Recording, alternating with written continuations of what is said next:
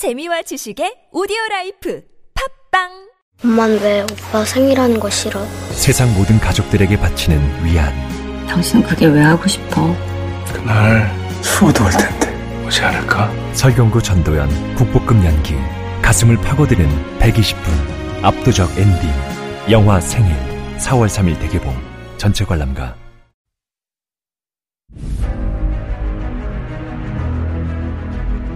(2014년 4월 1일) 거짓말처럼 돌아와 지금까지 달려온 개수자. 지금 또 다른 역사를 시작하려 한다. 인정사정 볼 것 없는 약육강식 전쟁터. 피 흘리며 쓰러져가는 손실 속 개미들. 이제 우리 개수작과 함께 일어나자. 지금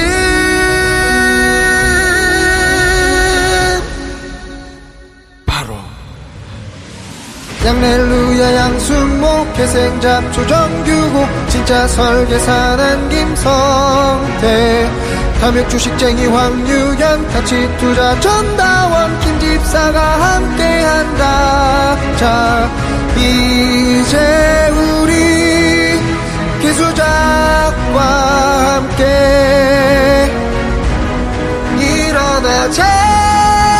기수작 손을 잡고.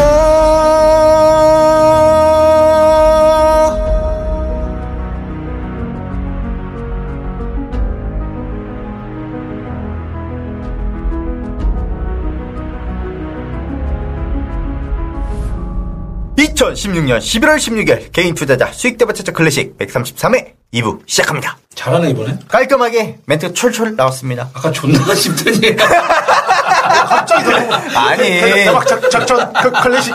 청취자들은 모르잖아요. 아유, 그냥 잘 발음했다 이렇게 좀 칭찬 좀 해줘요. 제가 봤을 때 아까 재테크에서 털리고 온 그 여파가 남아있어요. 그러니까 아니 아까 내가 방송할 때 뭘 털려 또 털리기는. 계좌 재테크 브리핑하다 보면은 이게 많이 씹거든 내가. 그럼 씹으면 옆에서 씹는다고 존나 지랄하는 거야. 내가 볼 때 한 8분 정도 브리핑을 하는데 한 8번 정도 씹었어. 10번 정도 씹혔지.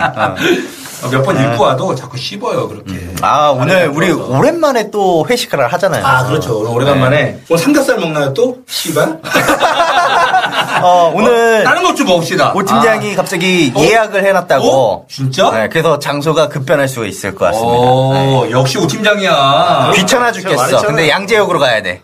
괜찮아. 난 싫어. 아니 뭔가 좀 이게 퀄리티가 있어졌다는 얘기 아니야? 그렇죠. 그지? 왜 삼겹살만큼 나는 제일 맛있는 음식이 못 봤는데. 너 먹어. 구워 먹으라고. 너 먹어.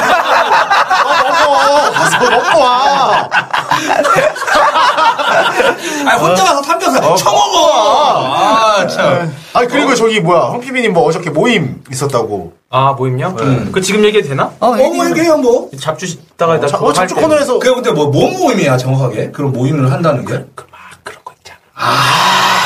약 빨고 막 씨발 이런 거. 근데 여자 막 부르는 거야. 아니 요즘 이런 거? 날씨 추운데? 괜찮아요? 날씨 추운데? 정보 얘기하고 막. 아유 씨 그냥 정보 얘기하는데. 그럼 그거는 뒤에 코너에 이따가 얘기 좀 해줘. 알았어. 그거는 무슨 얘기했었는지. 자, 그럼 본격적으로 우리 개수작 2부 시작해 보도록 하겠습니다.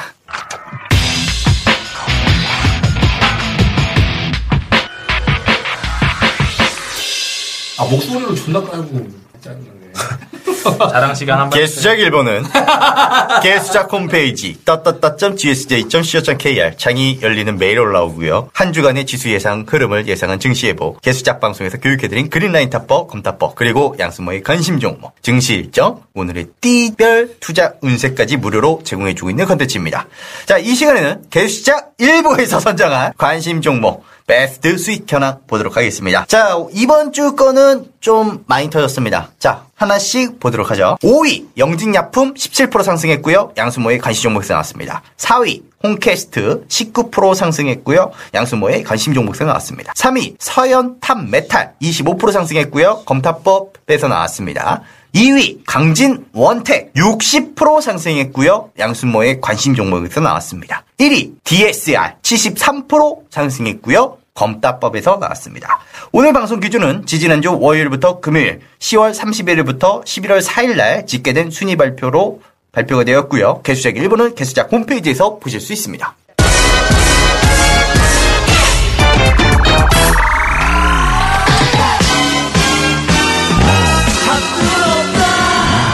잡주는 없다!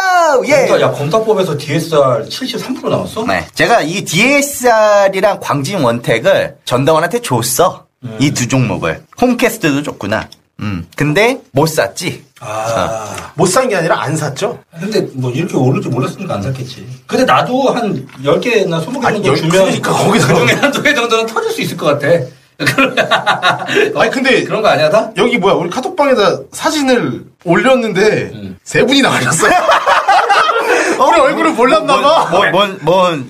세 분이 나가셨어. 아니 그 사진에 내 얼굴은 안 나오거든. 아, 이 새끼들 다 족같이 생겼네. 이런 거 올리지 사진 올리지 마요. 얼굴 공개하지 마요. 우리가 이렇게 여성 없이 칙칙하게 하는 방송입니다. 우리가 목소리만 들을 때는 존나 매력 있어. 얼굴 보면 나 빼곤 다 매력이 없어요. 그래도 우리가 좀 그런 게 있잖아요. 평균 키가 한 185가 된다. 누가? 우리 평균 어디서 난쟁이 똥잖아. 얼굴은 추신수 닮아가지고 양대 볼 때마다 근데 추신수를 너무 똑같이 닮았어. 아, 추신수 닮았고, 걔 누구야? 걔 요즘에 TV 많이 나오는 애. 뭐야? 방송에 털 많은 애 있잖아. 아나운서. 아, 전현무도 많이 닮았어. 예전에 그래도 막 리틀 전현무 막 이런 거 했었는데. 추신수도 좀 닮았어. 추신수도 닮은 것 같은데. 추신수 닮았지. 귀엽게 생겼잖아, 귀엽게. 그들이 못하는 주식 이야기 해보도록 하겠습니다. 자, 큰 틀의 시황 플로우는 제가 1부에서 말씀을 드렸으니까 이제 2부에서는 수급 상황 한번 다뤄보려고 하는데요. 우선은 제 시황은 반드시 1부 먼저 듣고 2부를 들으셔야 연결해서 이해를 할 수 있으니까요. 혹시나 2부를 선청취하시는 분들이 있다라면 1부를 먼저 듣고 오시는 게 좀 더 이해하는데 도움이 될 거다라는 이야기를 해드릴게요. 그 2부를 먼저 듣는 사람들은 진짜 특이한 사람들이거든요. 왜냐면 2부에 종목들이 많이 나오니까 2부를 먼저 듣는 사람들도 많아요. 2부를 다원이 거 들으려고 듣는 사람들도 있더라고. 그런 것도 있지. 그래서 순서를 좀 막 섞으려고 그래, 내가. 보통 뭐 2부 들을 때는 이렇게 1부 앞부분은 스킵하고 들으니까 괜찮아. 얘기했는데. 그래서 나는, 시황을 1부, 2부로 쪼개놨어. 양쪽에서 다 들으려고. 근데 아까도 말했듯이 1부에서는 조금 막 활기가 넘치고 하는데 2부 되면 조금씩 지쳐갖고 마지막 코너 제 코너인데 거기 가면 힘이 빠진다고. 에이, 오늘은 근데 우리가 계속 1부부터 계속 막 달리니까 2부 그럴 때쯤에는. 근데 나도 오늘 재테크 방송까지 하면 지금 한 3시간, 4시간째 지금 방송을 하고 있는데, 나 재밌어. 나는 좋아. 맨날 하잖아. 난 그 방송 맨날 하잖아. 그러니까 니들은 이것만 하고 가잖아. 나는 앞에도 하고 뒤에도 하고 다 하는데 양 대표 이제 맨날 개수작 재테크 방송 맨날 부르려고. 같이 죽자고 씨발. 자, 일단 수수 체크 들어가겠고요. 자, 우선 11월 9일 트럼프가 확정됐다라는 이슈. 코스피 거래대금만 7조 4천억이 그 당일날에 터졌습니다. 평균적으로 거래대금이 그 사이에 메말랐던 3조와 4조 거래대금을 왔다 갔다 한 시기와 놓고 본다면 2배 이상 거래대금이 터졌던 것이죠. 그리고 나서 옵션 만기일 거래대금이 또 유지가 됩니다. 7조 원대가 나왔고요. 11일 6조 7천억이 나왔고요. 이후 거래대금은 이제 5조 정도 나왔는데 올해 초까지 평균 거래대금이 3조에서 한 5조 정도 사이로 왔다 갔다 했다는 점을 볼 때 확실히 거래대금이 개선되고 있다라고는 볼 수는 있다는 거죠. 최근 거래대금이 안 나와도 평균 3조에서 5조 그 이상이 거래대금이 나오고 있다는 거죠. 그런데 여기서 우리가 확인해야 될 게 있는데요. 이게 거래대금이 늘어났잖아요. 이게 실제로는 누군가가 주체가 있으면 그 하나의 주체가 막 5천억, 뭐 1조 막 이렇게 세려박는 게 아니에요. 그냥 기본적으로 당일 누적 매수 수준만 보면은 누군가는 1천억부터 한 3천억 사이를 매수를 해주고 누군가는 1조에서 1천억에서 3천억 정도를 팔아요. 그러니까 매도 수준이 비슷하다라는 거지. 그런데 실거래일 기준으로 거래 대금이 늘어났다라는 것에 비하면 실제 당일 누적 매수는 너무 적기 때문에 그냥 주거니 받거니 자금 회전이 빨라졌다? 그러니까 자금 규모는 제한적으로 움직였지만 자금 회전율이 빠르다라는 해석이 가능하다라는 거죠. 좀 꼬였나요? 난 괜찮아요. 무슨 말인지 대충 이해돼. 네, 대충 이해는 되죠. 자금 규모는 제한적이었다. 거래 대금 규모가 커졌다라는 것은 회전율이 좋아졌다라고 볼 수밖에 없다는 것이고 자금의 플로우도 빨리 움직인다라고 보시면 돼요. 물론 시가총액 10조 원짜리가 이번에 하나 상장했죠. 10일 날에. 삼성 바이오로직스의 거래대금도 물론 무시할 수는 없지만 최근 발생된 거래량을 보았을 때 당장 본격적인 하락이라고 이야기하기에는 반발성 거래량이 너무 많이 나왔고요. 그렇다고 해서 상승 주도 업종도 없기 때문에 상승으로 보기는 또 어렵긴 하지만 1차 바닥이라고 했었던 1940과 1950포인트 지지대를 확인을 했고 이 구간은 연초 등락 과정에서도 강한 지지대를 보여준 것입니다. 그리고 제가 지난주에 이런 이야기를 했어요. 옵션 양매도 포지션을 통해서 예측 가능한 지수 밴드가 있다. 그 지수의 최하단이 1885포인트다. 이거를요, 저는 정정하겠습니다. 우선은 상단은 2070포인트까지 일단 잡아놓고요. 1885포인트를 최하단으로 잡겠습니다. 그 이하로 안 빠진다라고 보는 거죠. 그러면 1885포인트와 상단 2070포인트의 중심값은 1977포인트가 나옵니다. 오늘 아마 1980포인트인가? 오늘 1979. 딱이네요. 질러야 돼. 그냥 믿고 그냥 입 닥치고 매수하는 구간이다. 하지마! 하지마! 진짜 매수를 해야 되는 시기야. 1979포인트? 2포인트 차이야. 오케이, 이번에. 사야 돼. 이번에 만약에 시장 안 올라가면 잘라야겠다. 제가. 재테크로 내려온단 말이야. 한 가지 이게 있어. 흥분해서 제가 입을 좀 닥치고 좀 매수하라는 이야기를 했는데, 입을 닥치기 전에, 다들 매수를 하기 전에, 양렐루야를 외치고, 매수를 해야 은총을 받을 수 있다라는 거. 그러니까 예를 들어서, 우리 청취자가 지금 10만 명이다. 라고 가정하면, 최소한 5만 명 이상은 양렐루야를 외쳐줘야 그 은총이 전달이 될 것이다! 라는 이야기를 한번 이야기를 해주겠고. 장에 진짜로 빠지면. 그럼 이제, 만약 빠지면 이러겠죠. 5만 명이 양렐루야를 안 했기 때문에 빠졌다. 아니야. 또 이런 게 있어. 그래, 안 해도 상관은 없어. 하지만, 우리 기독교 같은 경우에는 성경 같은 게 있지 않습니까? 그죠? 우리에게는 뭐가 있다? 주식 투자로 수익 내는 155가지 방법이라는 책이 있죠. 항상 주문하기 전에 우리 책에 기도를 하면서, 간절함을 또 빌어야 되지 않을까. 이거는 책에. 이러고 있을 거야? 나 자꾸. 나는, 이게 가능한 게 뭐가 있냐면, 책 판매량이 저는 다 집계가 됩니다. 결국 책 판매량이 안 나왔다? 그럼 기도가 없었고, 간절함도 없었다. 이렇게 판단하면서 저주를 내리겠습니다. 저주. 시장은 올라가. 시장은 올라가지만, 그런 행동을 안 하신 분들에게 종목이. 주식은 안 올라갈 거야. 이렇게 그렇지. 참 사람 참 못됐네. 근데 어쨌거나 차트를 봤을 때 정말 강하게 바닥을 지지하는 구간이 180 이렇게 후반대 정도라는 거는 알겠어요. 거기까지는 안 갈 수도 있을 거예요. 그러니까 중심값 내가 봤을 때는 중심값 쉽게 회상 못합니다. 그래서 다음 주 금요일까지 유효한 시향 1977포인트 기준으로 질러라. 이렇게 드리겠습니다. 제 느낌이 맞습니다. 네, 느낌 방송, 신내림 방송, 무당 방송, 찍기 방송, 전방송 시황 드리도록 하겠습니다. 자, 그러면 시황 대충 이 정도 하고요. 혹시 참할 거 있나요? 시황 쪽에서. 시황은 양 대표가 워낙에 잘해서 이번에는 깔끔하게 인정하고. 아니, 그렇게 저도 올라가고. 좋겠다고 믿는 거죠. 이렇게 인정을 지금 받고 있는 게 한 2년 됐습니다. 일단은 제약바이오 우리 만담하는 것 같아. 서로 딴 얘기하고. 우리 만담하는 것 같아. 근데 황유현 씨는 우리 방송에 지금 한 지가 이제 한 2년 차가 됐잖아요. 그죠? 만 2년 됐군요. 만 2년 정도 됐잖아요. 그러니까 2년 전에는 저를 몰랐기 때문에, 2년 동안 인정한 거고. 하지만 그 이전에 있던 사람들은 제 시황 방송을 듣고. 그랬겠지. 아직 우리 그 오픈 채팅방 방만 놓고 보더라도요. 그랬겠죠. 한 4년, 5년 전? 혹은 좀 길게 되신 분들은 2009년도 때 있던 분까지 있었으니까 거의 한 9년 차. 되신 분들 저희 오픈 채팅방에 들어와 있어요. 맞아요. 들어가고 보니까 다 인사들도 하고. 그래서 우리. 없어요? 네. 존나 많은 것처럼 얘기하지 마. 멜로디님 뭐 또 뭐 몇몇 분 이렇게 인사하시는 분들 말고는 뭐 다. 근데 저만 또 아시는 분들이 또 있어요.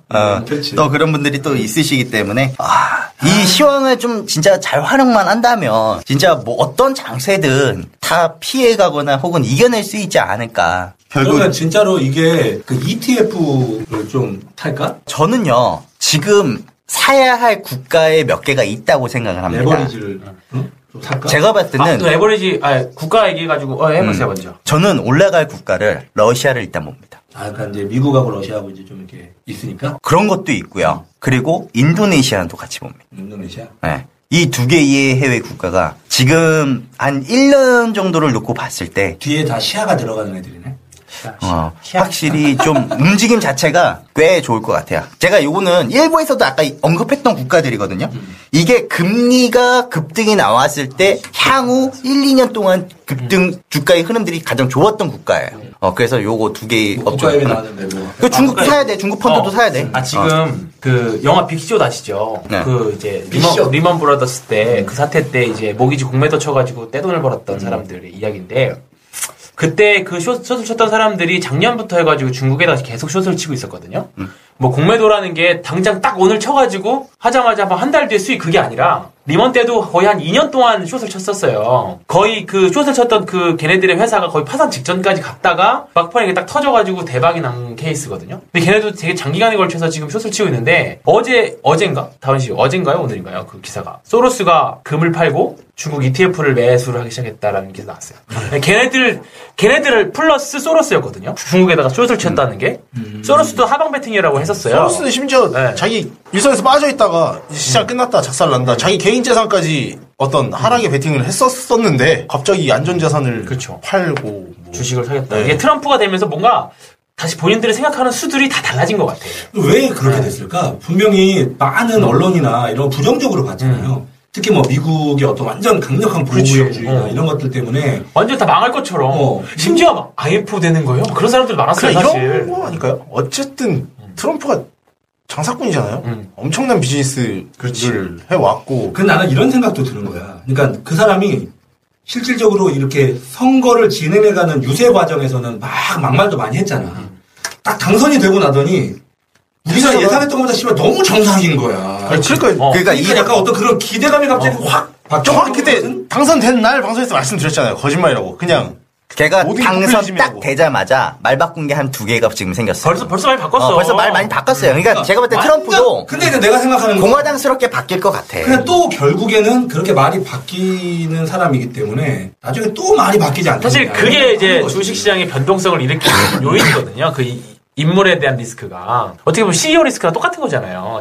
미국 대통령의 리스크니까. 근데 일단 제약바이오가 우리나라 빠졌던 이유 중에 하나가 트럼프가 약가 인하 하겠다라는 거 때문에 빠졌다가 트럼프가 되고 나서 다음날 바로 반등이 나오죠. 바로 반등이 나오면서 트럼프는 시장에다가 맡기겠다는 거였습니다. 근데 또 이제 말을 바꿔서 오바마 케어를 조금 어느 정도 유지는 하겠다 또 말 나오면서 또 주지부지 하는데 어제 내가 정보 모임 가서 그래 아까 그래 그 걔네들 일단 rum에서 모이는 거지? 아니야. 사롱에서 모이는 거 아니야?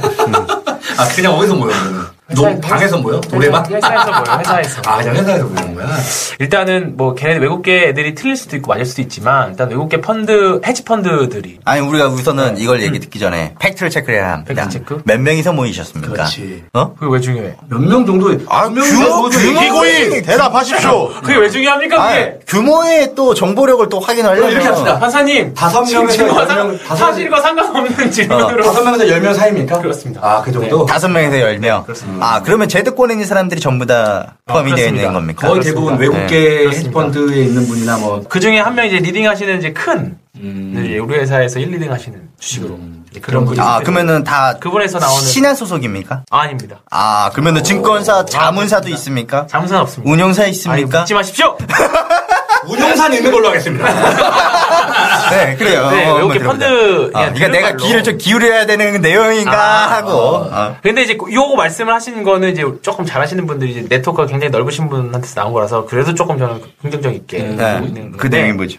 그런 거 아니어서 말도 안 했다. 외국계 펀드 매니저, 헤지 펀드들이 이제 우리나라 이번에 사실 엄청 트럼프 되면서 또 공매도 세력들 돈을 또 많이 벌었어요. 일단은 제약바이오, 우리가 아까 얘기했었나요? 초반에? 얘기 안 했었나요? 제약바이오를 여전히 안 좋게 보고 있다. 아, 그러니까 네. 외국 애들이 헤지펀드들은 여전히 숏의 관점으로 우리나라 제약바이오 주식을 보고 있다라는 게 큰 줄거리였습니다. 그러니까 결국에는 제약바이오를 사지 마라. 큰 텀에서는 큰 텀에서 쉽지 않을 것 같다. 그러니까 이제 거꾸로 그러면 떨어진 거에 배팅을 해야 된다는 거야? 아니죠. 배팅이 아니라 큰 줄기로 제약바이오를 장기 투자하기에는 굉장히 조금 좀 시점이 애매하다라는 거죠. 왜냐면 지금 보면 사실 오늘 연기금들이 오늘 매수한 것 중에서는 사실 괜찮은 제약바이오들도 있었어요. 네, 오늘 중소형주들이 올라오는 것 중에 코스피는 거의 배당주 위주로 올라오는 것 같았고요. 제약바이오, 코스닥에서는 테크가 거의 대부분이었고, 제약바이오도 있긴 했는데 되게 극소였거든요. 아, 근데 이 얘기 듣는 사람들 중에서, 실제 지금 제약바이오 물려있는 사람들. 특히 대형 제약사들. 아, 진짜 짜증나네. 차라리 중소 제약사들은 괜찮아요. 왜냐면, 개별 종목들이 이슈가 있고, 오늘도 막 개별 이슈 있어. 셀루멘도 이런 거 막 팍팍 튀는 애들이 있다고요. 개별 이슈가 있어서. 근데, 한미약품으로 비롯된 그 제약사, 대형 제약사들에 대한 라이센스 아웃에 대한 불신, 그 다음에 실적 파괴 이런 것들이 겹쳐서 사실 쉽지 않다는 거죠. 이 한미가 우리나라의 어떤 그 제약 한 획을 그었지. 미친 영향은 어마어마한 것 같아. 그 제약바이오의 엄청난 폭등을 갖고 오기도 했고 걔네가 또 마무리 짓기도 했고 그렇죠. 저는 여기에 반대의 의견을 냅니다. 왜냐하면 우리 국내 증시에서 제약 바이오주들이 날아가던 시기가 있었잖아요. 그때 외국인들이 참여율이 얼마나 됐을까요? 바이하자 했던 사람 외국인들이 비중이 컸을까요? 아니거든요. 걔네들은 애초부터 셀트리온부터 시작해서 항상 공매도 세력들의 주적이었어. 하지만 실제 주가에 올린 주체는 누구였냐? 우리 국내 기관이었거든. 제약 바이오는 우리 기관 내 종목인 거예요. 그러니까요. 한 차례 크게 해먹었다 이 소리죠. 걔네들이 이미 한번 해먹었다. 근데 이번에 또 삼성 바이오로직스가 신규 상장을 했단 말이야. 그러니까 전체 규모의 경쟁이나 이런 것들을 대장이 제대로 쫙 몰아가면은 사실 대끼리 파인데 갈 수도 있어. 그렇죠. 야, 대끼리 존나 오랜만에 들어본다. 저 저렴하죠? 대끼리?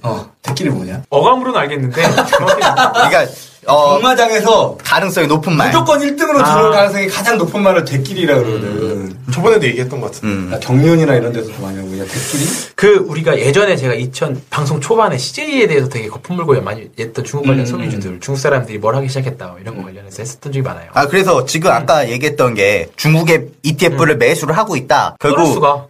그러니까. 근데 지금. 소로스 나랑 생각 비슷하네. 본토보다. 알았어.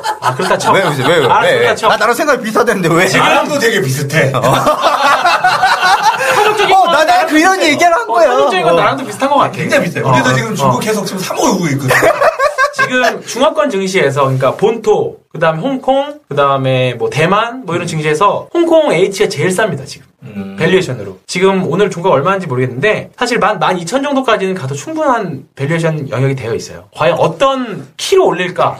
그게 문제인 거죠. 그럼 여기서 한 가지만 좀 짚고 넘어갑시다. 제약바이오 마무리 안 된 것 같은데. 제약바이오에 지금 만약 한 30% 이렇게 물려있는 사람들 있잖아요. 그런 사람들은 그러면 여기 있는 세 사람은 각각 어떻게 해야 된다고 생각해요? 왜냐면 이게 팔고 나와라 얘기하기도 좀 애매해요. 왜냐면 이게 내가 왜 그러냐면 오픈 채팅방에도 많죠. 문의하는 사람도 있잖아요. 그럼 이럴 때 뭐라고 얘기해줘야 되지? 그러니까. 이 답변을 못 드린 이유가 각각의 투자 자금이 제약 바이오로 100%가 다 몰려 있느냐, 혹은 비중이 한 30% 범위 내에 있는 상황이냐, 각각의 개개인 상황들이 다 틀리단 말이에요. 그러니까 예를 들어서 몰빵인 상황이면은 저는 현금을 일부 만들어 놓고 움직여라라고 할 것이고, 비중이 작으면은 그냥 버티세요. 그리고 다른 돈을 가지고 회전하도 충분히 제약 바이오들은 올라올 겁니다라고 이제 상담을 해줄 수 있는 것처럼. 그러면 걔네들한테 업황을 저는 얘기를 하자면 아예 승부를 봐. 그러니까 예를 들어 물론인데 뭘 승부를 봐? 아니, 물타기를 해. 네. 아니면은 그냥 기다려. 이 세 개 중에 하나일 수 있잖아. 모든 주식은요, 가치 투자나 성장 이런 투자를 한다면 가장 안 좋은 시기에 사야지 제일 싸게 살 수 있는 거예요. 그러면 지금이 안 좋은 시기다?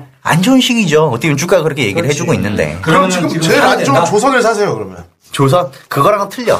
조선은 그러니까 성장 동력이나 이런 것들이 완전히 뚝 끊긴 상황인 거고. 근데 나는 조선도 지금 내 생각에는 사도 될 것 같아. 아니, 근데. 현대중공업 이런 것들 있잖아. 중공업 지금 난리 나죠. 아니, 근데 이게 좀 다른 게, 제약 바이오를 어느 한 종목을 들고 있어요. 예를 들어서 한미약품이야. 여기에 대한 파이프라인을 정말 많이 공부를 해서 난 알고 있고, 이런 투자 포인트를 갖고 있으면, 사실 여기에 대해서 이거를 더 보유할지 아니면 자를지에 대한 고민은 이게 더 뭐 라이센스하고 가능성이 있을지 사실 그거에 대한 상담을 하고 사실 결정을 해야 되는 건데 그게 아니에요. 이게 보통 그냥 올라갈 것 같아서 사서 이따 들고 계신 분도 있고 아니면 어느 정도 자기 포인트를 갖고 들고 계신 분도 있고 역시 제약바이오야 이러면서.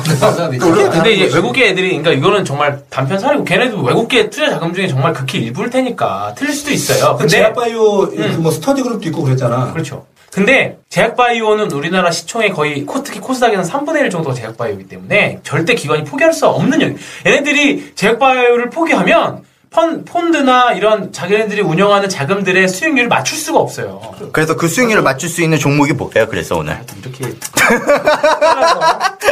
결국에는 외국계나 기계는 외국계 자금들은 실제로 제약바이오를 별로 그렇게 좋게 보고 있지 않다라는 거죠. 네. 하지만 기관들은 그걸 포기하지 못할 거다. 지금 뭐 방금 현재는 기관에서 한바탕 해 먹었기 때문에 조금 매개 좀 빠져 있지만 언젠가 다시 올 거다. 그렇죠. 받아야죠. 기관이. 저는 일단은 단기적으로는 대형 제약사는 조금 쇼세의 관점이고요. 저도 중소 제약사는 해볼 만하다. 오케이, 뭐 이게 좀 도움이 좀 되셨으면 좋겠습니다. 왜냐면 그러니까. 걱정하시는 분들 많이 계시더라고요. 답이 없어요, 사실. 저는 지극히 제약바이오는 종목에 따라 달라요. 지극히. 네, 그럼 여러분들 생각하는 건 김. 이런 거는 게시판에 올려주는 게시판. 김새밖에 없습니다. 또 자, 저 종목 나와봐요. 잡주는 없다? 잡주는 없다. 오늘 완전히 뭐 핫한 잡주를 가지고 온다고. 그런가요? 핫했으면 좋겠는데. 자신이 없어졌어 갑자기. 이번에 차폐 기술 3탄. 차폐 기술 3탄. 1탄 프로텍이었죠. 몰페? 2탄은 프로텍. 2탄은 솔루에탄. 3탄은 SN텍이라는 회사입니다. SN텍. 네. 디스플레이 이송 장비도 좀 있고요. 한 절반 정도가 전자파 차폐 장비를 하고 있습니다. 그게 다요, 사실. 차폐 장비 한다. 자, 그럼 다음 코너로 갈까요?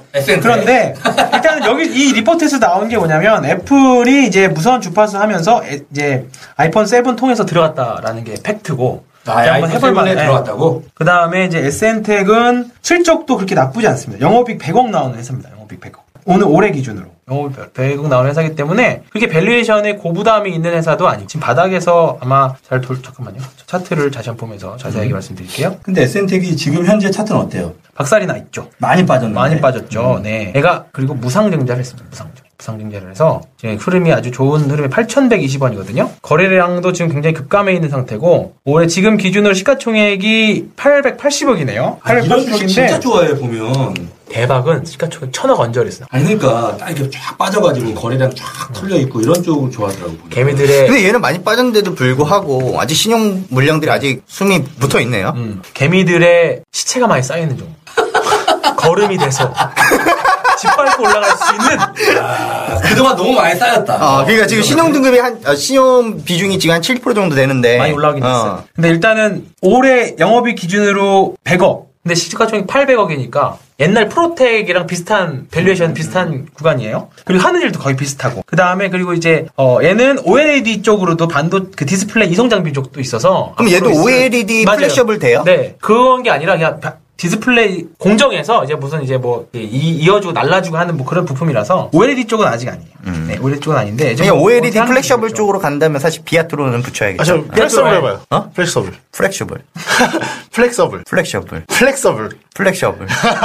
그러겠네요. 하반기부터 OLED 이송 장비에 대한 강점이 좀 있다. 네. 내가 하란다고 4번을 하고 있냐. 아니, 플렉셔블 하니까. 그게 있고요. 일단은 얘는 삼성이 아니라 LG 쪽입니다. LG향이고. 또 마음에 안 드네. 조금 그렇긴 하죠. 근데 일단은 개별 밸류가 되니까 LG 디스플레이도 어차피 삼성에서뿐만 아니라 OLED 쪽 계속 하고 있기 때문에 괜찮습니다. 그 차폐 기술은요, 어디든지 다 적용할 수 있는 거예요. 우리가 그때 말했잖아요. 전기차도 그렇고 사물 인터넷도 그렇고 우리가 핀테크에서 보안 이슈 말하는 것처럼 전자제품에서 차폐 기술이 다 각각의 고유한 기능 역할을 하려면 차폐 기술이 굉장히 중요한 기술이에요. 그렇지. 네. 그렇기 때문에 미래에 지향적이고 꿈이 있는 회사가 될 수 있죠. 그리고 아직 솔로이타 끝났다 안 왔다고 생각하고요. 그 다음에 프로텍도 얘는 한번 해먹어가지고 좀 약간 예외긴 한데 얘도 그럴 수 있고 SN텍은 이제 밸류에이션이 충만한 구간에 들어와 있다. 그렇습니다. 일단은 오버행 이슈는 19년도에 전환사채로 나올 물량, 이게 전환이 되면 나올 물량이 있어요. 19년이기 때문에 아직 좀 많이 남았어요. 그래서 19년이면 네. 몇 년 남은 거야? 3년 남은 그렇죠. 그리고 그 가격이 9,590원이기 때문에 아직 뭐 괜찮습니다. 지금 NS도 팔려면 온라인 팔 거 아니야. 그죠? 전고점이 한 얼마 정도 돼요? 이게 권리락, 무상증자에서 권리락이 있어서 그런데 최고점은 18,400원 정도였네요. 네, 네, 그렇기 때문에 최근 한 14,000원, 5,000원까지는 한번 봐도 될 것 같은데 이거는 제가 황스픽을 사실 올리고 싶어요. 아까 앞에 했던 유니트론 되게 두 개는. 근데 얘는 혹시나 제 말씀을 듣고 혹시 사신 분 있다면 댓글 남겨주시면 제가 계속적으로 말씀드릴게요. 공식으로는 못 올리겠지만 SN텍도 한번 기대를 해볼 만은 했습니다. 왜냐면 OLED 쪽도 한 달이 걸쳐 있고 차폐 기술도 한 달이 걸쳐 있고 실적도 되겠다. 차트만 놓고 보면은 뭐 한참 많이 빠지긴 많이 빠졌어요. 그리고 맥커리에서 한 10만 주 갖고 있어요. 맥커리 자산운용에서 얼마에 샀는데? 거기 안 따져봤는데 한 10만 주인데 되게 많은 것 같죠? 8억밖에 안 되긴 하지만 네, 좀 괜찮은 회사입니다. SN텍. 이 정도면 뭐 괜찮은 회사인 것 같다라고 얘기하지만 이거를 얼마 전까지 들고 있었던 사람들은 정말 개잡주겠네요. 그렇죠. 개잡주죠. 얼마 전에 이걸 사서 들고 있었던 사람들 10,000원, 15,000원에 사서 그렇죠. 근데 최근은 좀 최근 3개월은 비성장이라고 예상을 해야 돼요. 네. 비정상이다? 네. 얘네는 그리고 ROE가 무려 27%. ROE가 무려 27%. 대박 종목은 ROE에서도 나옵니다. 네, 시가총액도 낮고 ROE도 높은 영업이익률 12%. 12%? 숫자는 굉장히 좋습니다. 전체적으로 영업이익률, 뭐 ROE, PER, 부채 비율도 86%. 괜찮네. 실적은 근데 예상 실적이 굉장히 좋아서 봤는데 한번 실적이 생각보다 조금 좋진 않았네요. 하지만 얘는 뭐 무상증자했던 기업이기 때문에 그리고 아니 근데 15년보다 16년도 깨졌죠 지금 이렇게 매출액이 올라왔는데 영업이익률은 비슷해. 예상. 예상 이익률은. 그럼 이제 지금 이게 깨졌다는 얘기야? 아니 근데 이 예상이라는 것은 말 그대로 그냥 예상일 예상이죠. 뿐인 거고 그리고 문제는 뭐냐면 이게 그 하나의 증권사의 예상 실적이라는 거예요. 그러면 전체적인 여러 증권사의 컨센서스를 확인을 하려면 컨센서스를 확인을 하고 예상 실적이 다 유효하냐 사실 그런 부분들을 좀 체크해 볼 필요가 좀 있고요. 근데 차트상으로 놓고 보면은 거래량이 없네요. 지금 시간 말랐죠. 많이 빠지긴 많이 빠졌네. 얘도 어쨌거나 이제 딱 패턴으로만 놓고 보면 역회된 슐더 자리네. 반등 나올긴 자리긴 한데. 아니, 얘는 근데 그 실적보다는 제가 주목한 거는 얘네 하는 사업하고요. 그 다음에 무상증자했던 기업이 이제 다 눌렸다가 이제 무상증자했던 받았던 애들이 뭔가 이제 쟤네들 먹어야 될 거. 무상증자를 받았다는 거는 일반 개미들도 좋긴 하겠지만 대주주가 제일 많이 받았을 거 아니에요. 그러니까 걔네들이 이제 한번 판을 벌이겠다라는. 근데 조금 고평가돼 있네요. 좀 지금 실적으로 보면 고평가죠. 예상 실적으로 보면 적정한데. 지금 3분기 실적 나온 거를 보면 조금 밸류는 좀 높습니다. 옛날 프로텍처럼 그렇게 그러진 않아요. 그래요? 뭐 SN텍? 약간 제가 살고 있었습니다. 하지만 차폐 기술을 4분기 또 어떻게 될지 몰라요. 회사는 좋긴 한데 OLED 실적이 어떻게 내 생각에는 좀 그래. 네. 일단은 회사가 비싸요. 좀 비싸다. 많이 빠지긴 했지만 양승모 대표님이 좀 전에 황PB 얘기했었던 거는 잘 들어보시고 너무 병신 안 만들게 편집을 잘 해주세요. 모르게 하면 되지.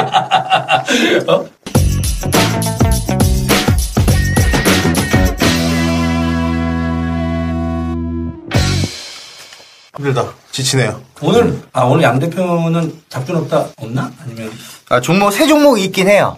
그리고 제 증시 일정도 좀 얘기해야 될 것이 있는데 시간 관계상 히든을 드릴지 카톡방에 올리는 걸로. 카톡방에 올리겠습니다. 카톡방에 올리든지 뭐 히든랜드 주든지.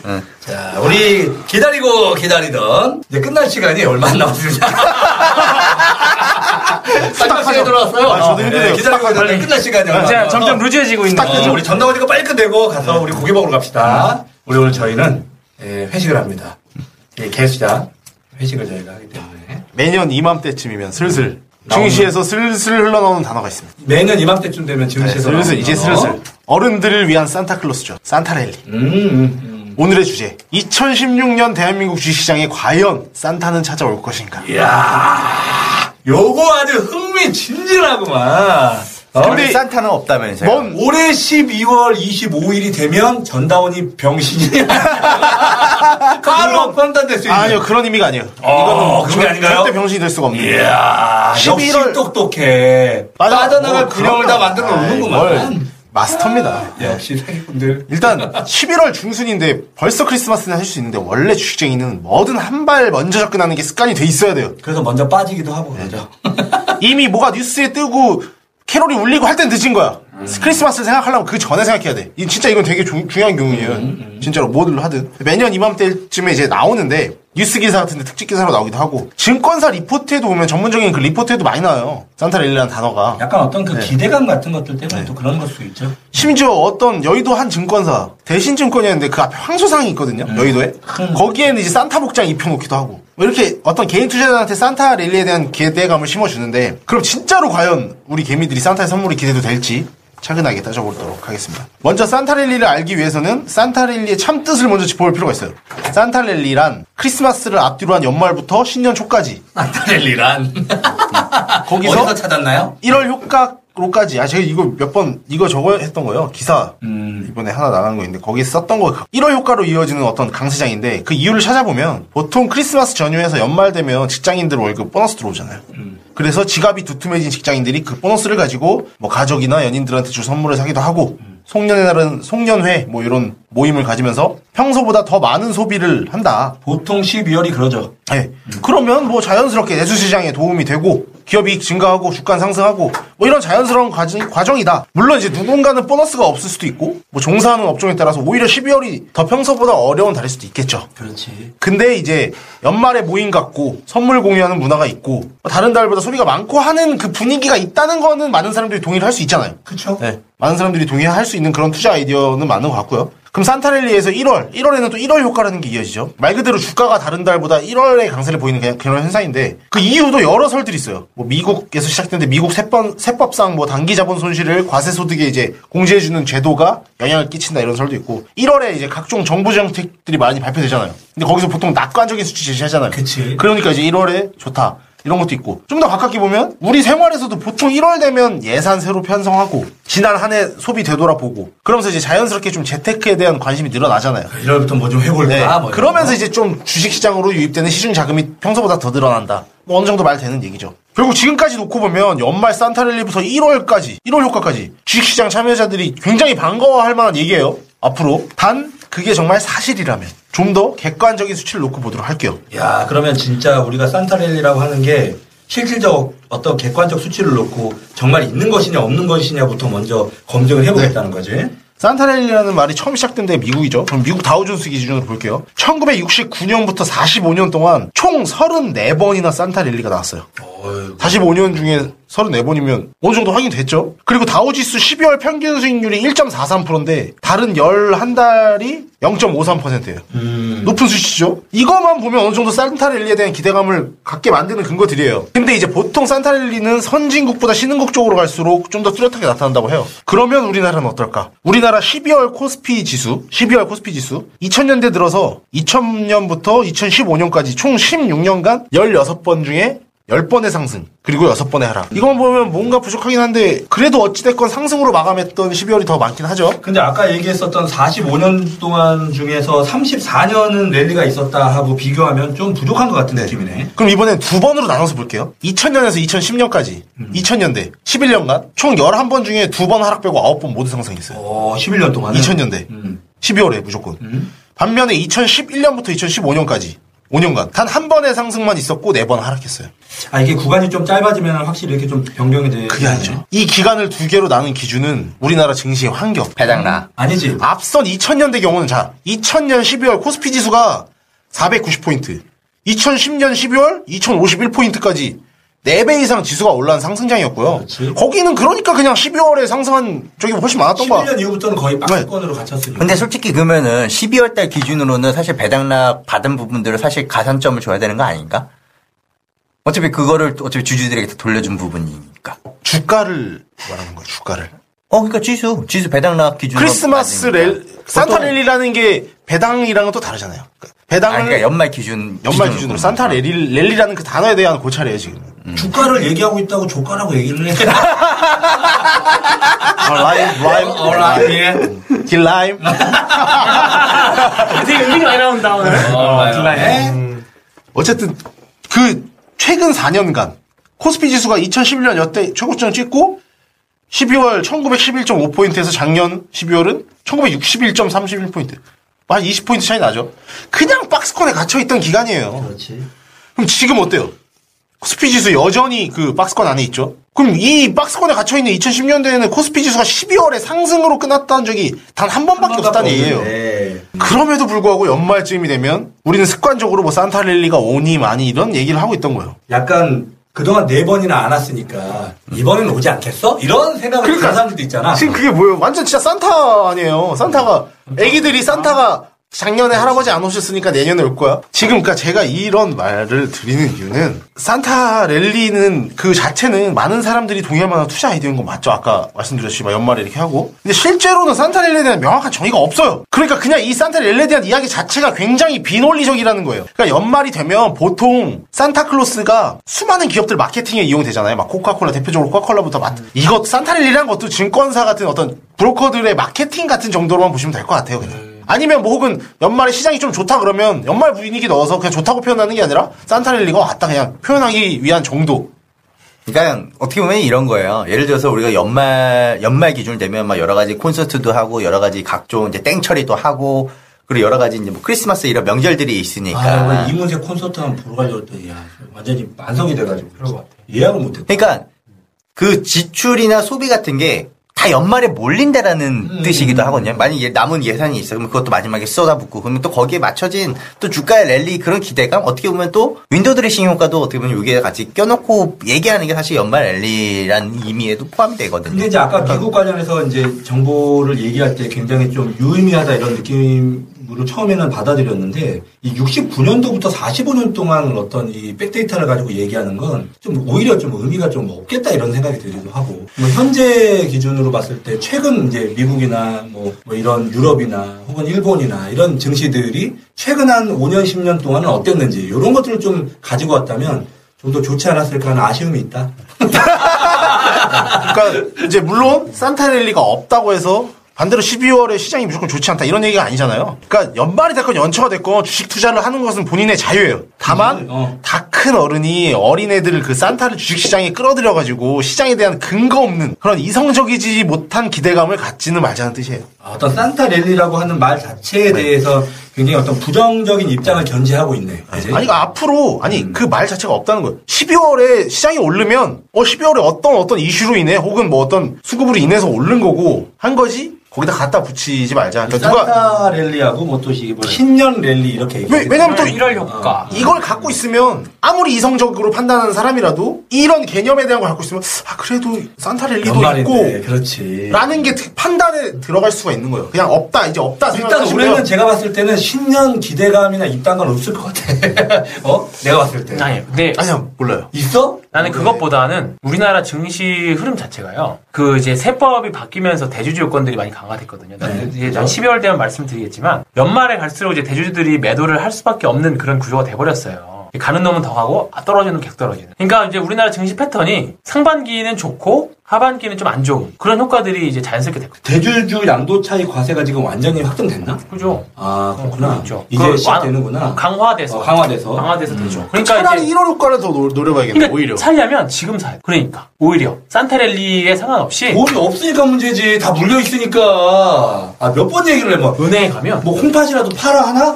교체를 그래야지. 야 미쳤어. 아유. 그래서 차라리 내년 1월 효과를 기대하고 산다고 하면 지금이 오히려 지금 쌀 때. 1월 효과든 산타랠리든 그거는 없다고 지금. 그 개념을 한다고. 그러니까 상반기에 정도다. 그러니까 앞으로 그 그러니까 정도의 차이는 있을 수 있어요. 그러니까 예를 들어서 지금 2017년 예상 실적들을 보면 올해보다도 더 좋아지고 있거든요. 사실 아무도 믿지 않고. 근데 내년의 실적은 올해도 사실 사상 최고치예요. 영업이익 기준으로 봤을 때 상장 기업 제가 봤을 때. 우리가 체감을 못해서 그렇지. 인플레이션 때문에. 맞아요, 그거예요.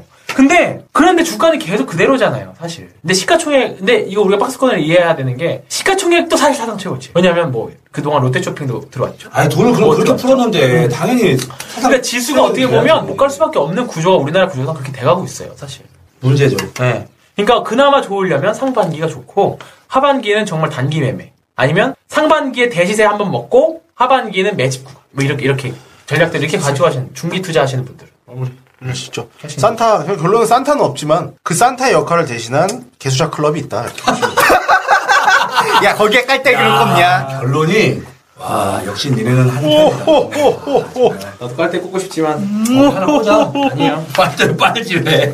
이들과는 다르게 움직이겠어요. 네, 11월 16일 이제 가을이 끝나가고, 이제 겨울 정말 초입에 날씨가 많이 추워지고 있는데, 건강들 잘 챙기시고, 수능시험 보시는 분들 혹시 듣는 분들 있는지 모르겠지만, 내일 10시부터군요.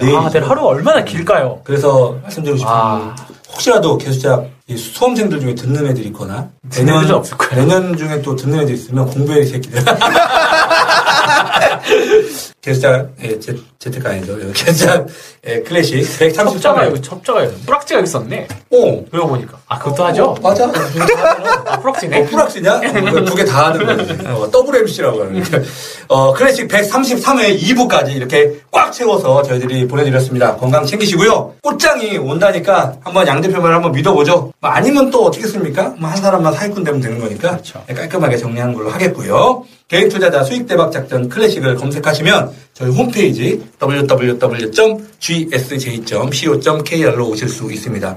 다양한 정보들 계속 올려드리고 있고, 오셔서 보시면, 사람들이 왜 개수작을 좋아하고, 사람들이 왜 양대표, 황PB, 전다원, 김집사를 사랑하는지 아시게 될 겁니다. 아닌가요? 아니, 지금 괜히 쓸데없이 카톡방에 우리 사진 올려갖고 지금 사람들 3명 나갔다니까요, 지금. 왜 자꾸 그래, 왜? 생긴 건 족같아요, 다. 저 빼고 다 족같아요. 그렇게 너무 기대하지 마세요. 사람의 요소를 생긴 것만 섹시해야 돼? 뇌가 섹시하면 되는 거 아니야? 맞아. 여기 있는 사람들 다 뇌가 섹시합니다. 특히 전다원은 엉덩이가 상당히 섹시합니다. 자, 시원하게 외치고, 개수작 클래식 133회를 마치도록 하겠습니다. 개수작의 개수작을 거는 진정한 개수작. 개수작! 개수작 청취자 여러분, 이번 방송 괜찮았나요? 작별의 여우는 이렇게 표시해 주십시오. 다운로드하기, 댓글 달기, 구독하기, 별점 주기. 더 좋은 방송 만들어 달라고 응원하는 방법도 알려드리겠습니다. 다운로드하기, 댓글 달기, 구독하기, 별점 주기. 기억하셨죠? 다운로드하기, 댓글 달기, 구독하기, 별점 주기. 한 번만 도와주십시오. 기쁘네!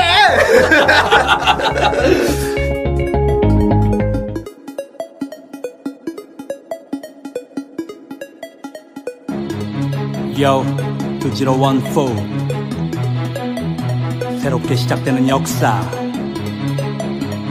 이것은 진정한 큰 싸움. 과거 비참한 참사에 맞서는 3명의 열사. 개수작에 개수작을 걸어 개수작을 부리는 작전. 이들 개수작이 성공할 수 있는 날이 개수작의 시작전. 수많은 작전의 희생양, 개미를 구해낼 작정으로 진정한 실력, 매력, 노력으로 무기를 장전. 엄청난 작전이 걸렸어. 작전에 걸려들었어. 늪에 빠졌어. 결국 개짜가 바람피로 흠뻑 터졌어. 길게도 공들였던 내 시간들, 한방에 날려버린 그 스캔들. 적금을 깬들, 내 인생은 바람 앞에 캔들. 뭐 좀 많은 척, 뭐 좀 있는 척, 그래봐야 주식옷 탁구야. 내 돈 가지고 노는 핑퐁 탁구야. 뭘 좀 많은 척, 뭐가 있는 척. 사람이 주식을 만들었지만 이제 그 주식이 사람을 만들어.